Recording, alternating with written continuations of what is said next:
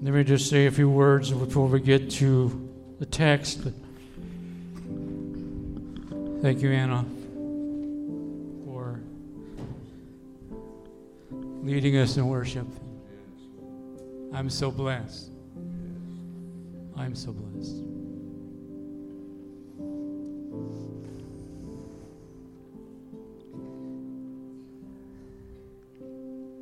When we stop to thank the Lord for our blessings, wow, how much we have. How much we have. I know we've suffered loss. I know there's pain sometimes in the offering.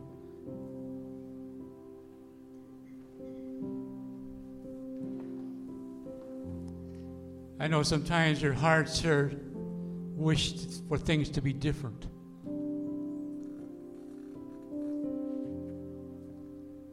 You know what? God wishes, and He not only wishes, but He longs for hearts to be made different. And He wants to do that. He's the one who changes hearts. He's the best at it. And I love His church because He's in control. He's in control of your situation. And it's a constant battle to render and turn it over. Turn it over. Can't carry it, can't do it yourself. And He invites you to come. Isaiah said to come. You don't have any money, you come. The kingdom is not about having enough money to get in. That's not what it's about. It's just simple responding to the invitation. Just showing up. Letting God be God.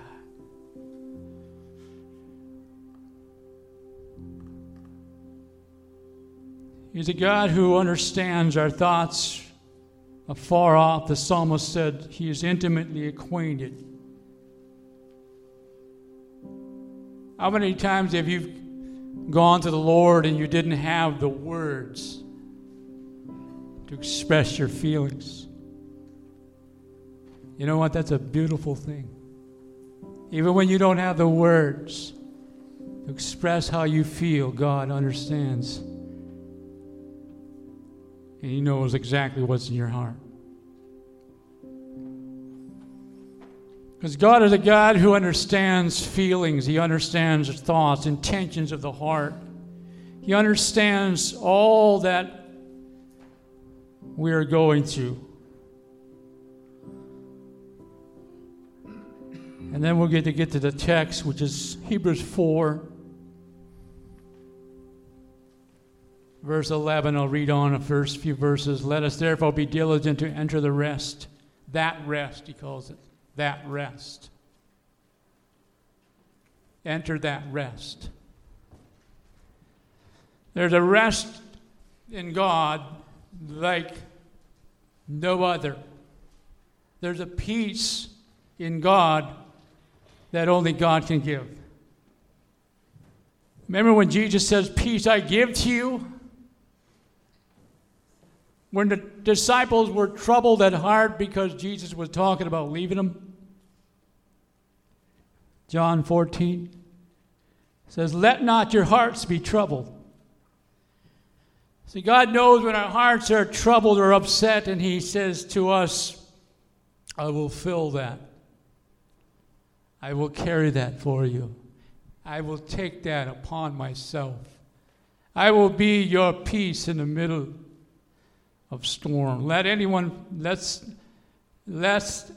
be diligent to enter that rest, lest anyone fall through following the same example of disobedience. He's referring to most of the children of Israel that were disobedient to trusting God.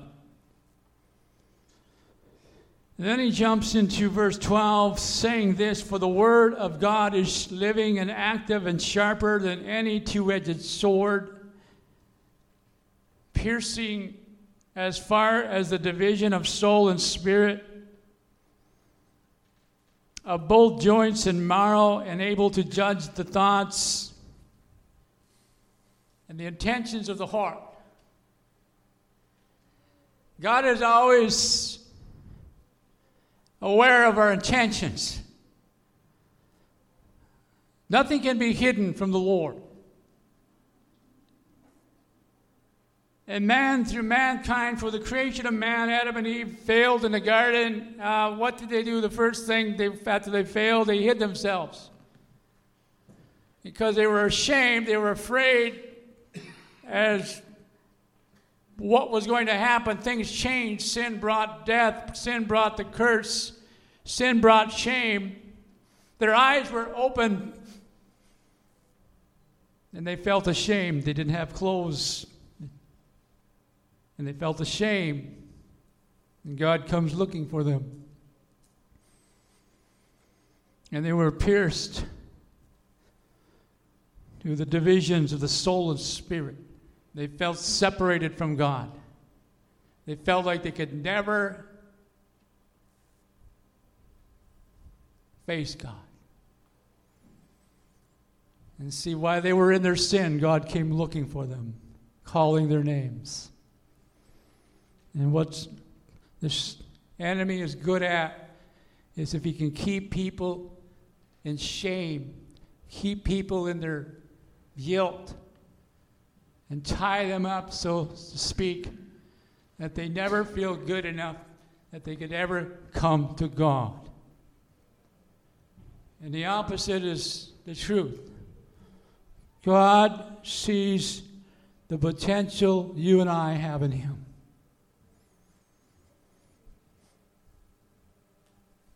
When we can put aside ourselves, put aside our shame, and let the Word of God speak to us. And He says, for God so loved the world that He gave His only begotten Son, that whoever believes in Him should not perish, but have everlasting life. That is a truth from God's Word that has opened many hearts across our world to understand that there is room for them. There is a place for them that God is designing. As He told the disciples, where I'm going, I'm going to prepare a place. He didn't say a mansion. Well, some versions may say a mansion. The song Ira Stanfield, I believe it was, wrote, I've got a mansion. Guess what? I'll be happy with a little cabin. I just want to get there. I want to be with my Lord. It's going to be okay. God's got a place. You know what? God's got a place right now for you and I. He has a place. He has you in His heart. He has you on His heart. He knows your name. This prophet Isaiah said he inscribed the names upon his palm.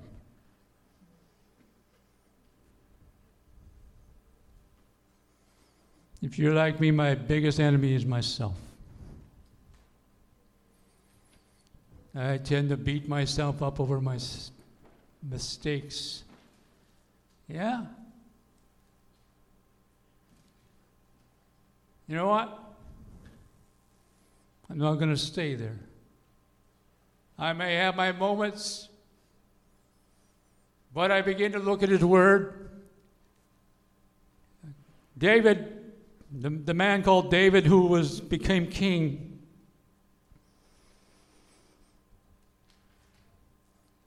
was in process as a young boy. God called him. Before he killed a giant, he killed a lion, he killed a bear, I believe it was. Prepared him for the giant. And sometimes we are not sure why these things happen in our life, these unexpected things. And God may be preparing us for something bigger. That He's going to help you bring down the giants. And He's going to help you bring down the walls of Jericho in your life, in your schools, or in your home, in your relationships, and broken families need the Lord. And so you look at the word, and it's never, ever meant to be used as a billy club. What do I mean by that? Well, there's a difference between the Spirit of God convicting people than man trying to convict people. How many know God does a whole better job?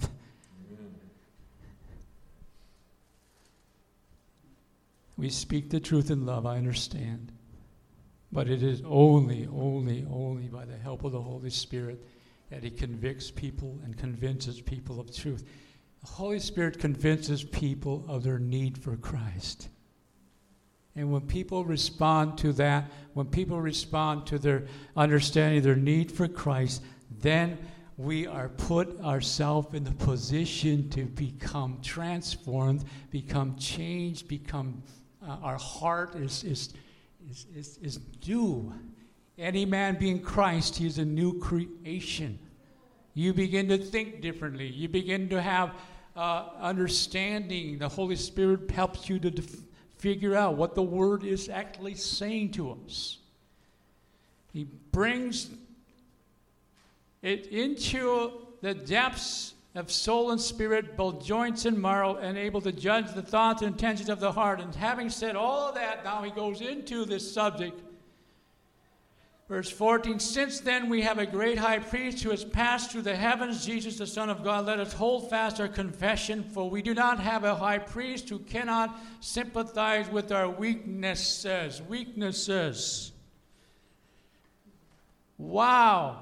And in other words, God still looks at us as something that's valuable, someone that is valuable in spite of your weaknesses. In fact, you read the Old Testament on through the New, it was not perfect people that God used. Hardly any, if any. King David failed, adulterous sin. Moses got angry a few times. Noah got drunk. We can go down the list. We don't condemn them. It just shows our humanity. Remember last Sunday, flesh and the spirit? I liken it to if we need to feed the Spirit, feed on God's Holy Spirit, on the Word of God. Feed the inner man, your spirit man. And starve the flesh. I'm not saying don't eat forever, and that, you know what I mean. Just avoid things that feed the flesh. So the Lord knows everything about you, yet He says, "Come." In fact, He initiated this invitation.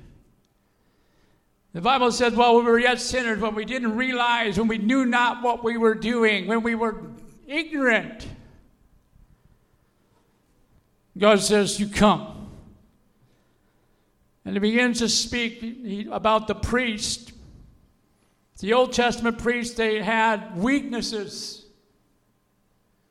So much that they had to offer sacrifices first for their own sins. Then they were able to offer sacrifices for the sins of the people. But Jesus, offering Himself once, He never had any sin. Only He took the sins of mankind and He became sin. In other words, He became the sin offering. And He takes upon Himself all of our weaknesses. And He says, now I'm going to make you strong in me. And see,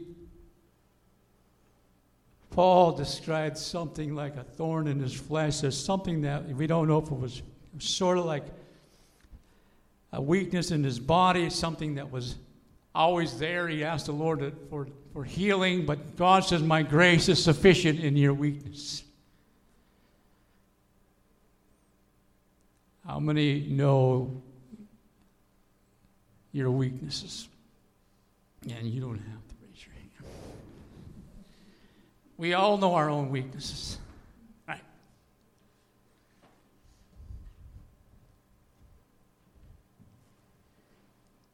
guess what? God is your strong arm. He is your strength. I was petrified in high school, grade school, of having to give a speech of any kind.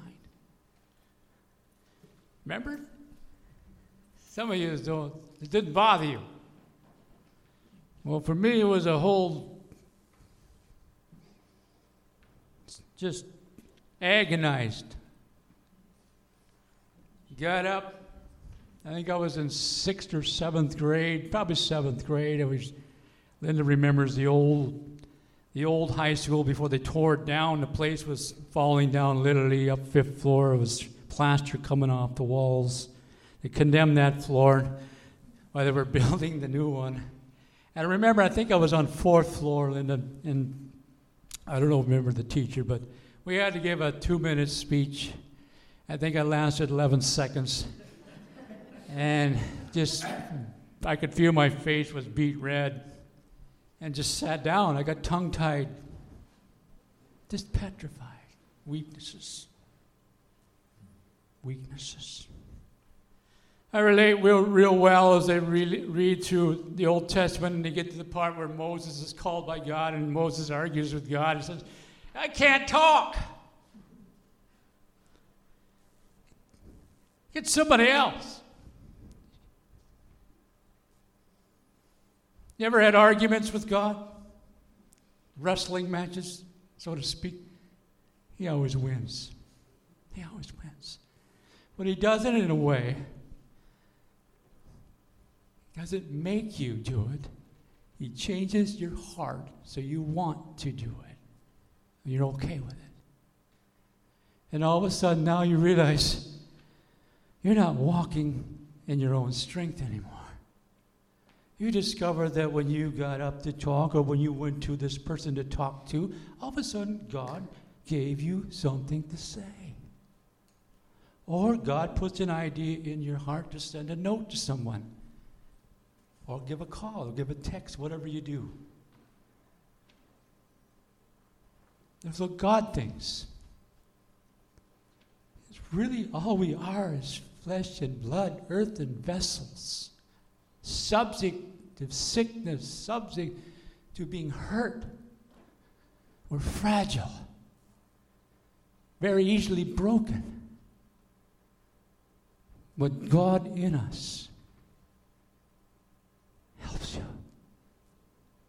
When you don't know what to say, when you don't know what to do, when you're, so to speak, tongue-tied.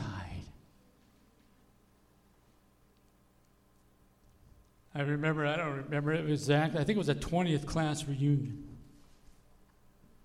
They asked me to have the prayer. By now, I was okay with that. By now they had, I think here's what it was, they never heard me talk before. Yeah.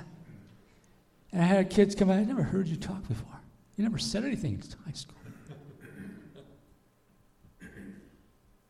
Yeah, I got the most, I think I got the shyest in 77 archive, the shyest.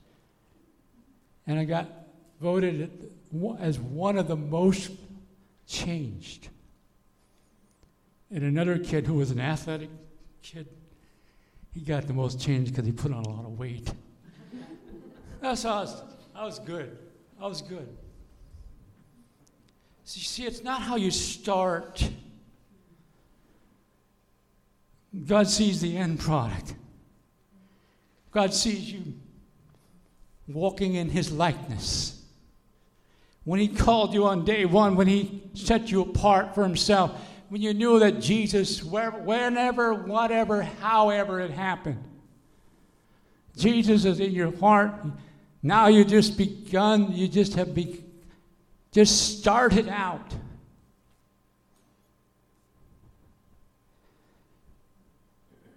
Barely able to recognize his voice and still struggling sometimes.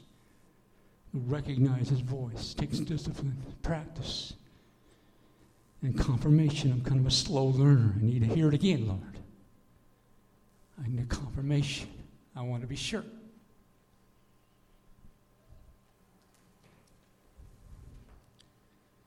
Have you ever faced a week where you thought, I don't know how I'm going to get through this week? Or a day?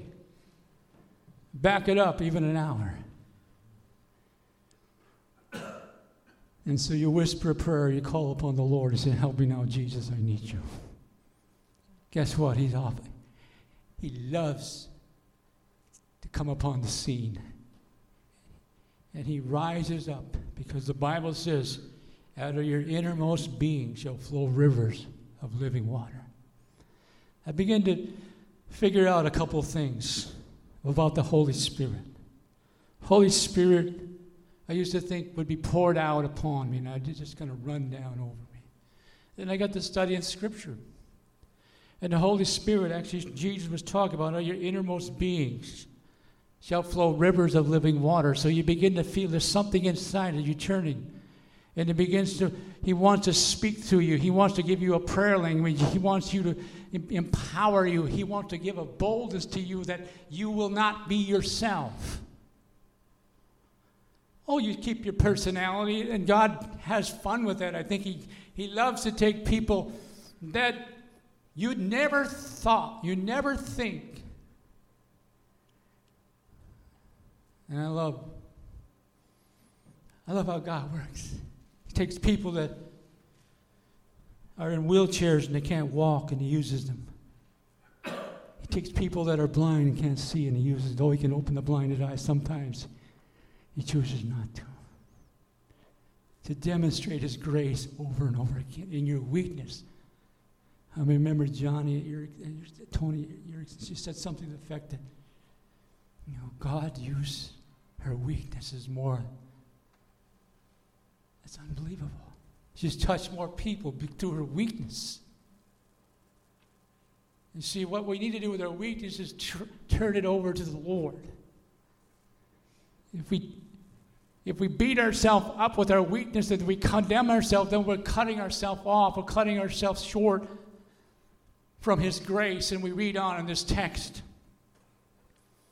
We do not have a high priest who cannot sympathize with our weaknesses, but one who has been tempted in all things as we are, yet without sin. Let us therefore draw near with confidence. Notice this. Jesus understands temptation. Jesus understands weakness. He was tempted by the devils. Hey, you don't have to go through this. If you bow down to me, well, guess what, Satan? I'm not going to bow down. Like the children of Israel who did not bow down to the image. Instead, they said, even if our God does not spare us from the fiery furnace, we will not bow down. They took their stand. And see, the secret is being surrendered, to being sold out, so to speak. It does not matter what others think. I'm not here to please man. I'm here to be a lighthouse. Or as my friend, Brother Glenn Galt, as I grew up, as he's the one who prayed for me as a boy receiving Christ, stood with tears facing down and screaming down his cheeks on a Monday afternoon on a fellowship day, sectional fellowship meeting. He would stand before the men and cry and talk about his testimony. And he said, if I can just be an encouragement to someone else, that's really all what it's about. Unless I have a little pain now and then, I'll never know how to relate to anyone else. You getting the picture? Jesus relates to us because He's had pain. And guess what? He agonized before He ever got to the cross. not wanting to go through it. His weakness, his earthen vessel. But he says, not my will, but yours. Friends, we serve a high priest who not only wants you to come, he understands how you feel before you come. And before you ever come, you don't have to even sometimes say how you feel when you don't really know how to express how you feel. Here's what the scripture says: you come and come in confidence. In other words, you come not in your own confidence, you come in the confidence that it's by his grace, that in the fact that he saved you, that he's calling you, that it's by his grace, it's not by anything you can conjure up. Because there's confidence in the Lord. There is a place for you. Yes, eternity, there's going to be a place, but there's a place now for you in his presence. There's a place for you that has your name on it. No one else can take your place. He has reserved a place for you. He wants you to come. And he knows exactly how you are and how you're feeling and what you're carrying. And you do it together. And you there. It's in his throne room. It's in his mercy. That's where you find help in the time of your need. In the mercy and the grace of Jesus Christ begins to fill you up, and you begin to heal wounds. He's able to bring that which was meant for wrong or hurt toward you. He's able to help you let it go.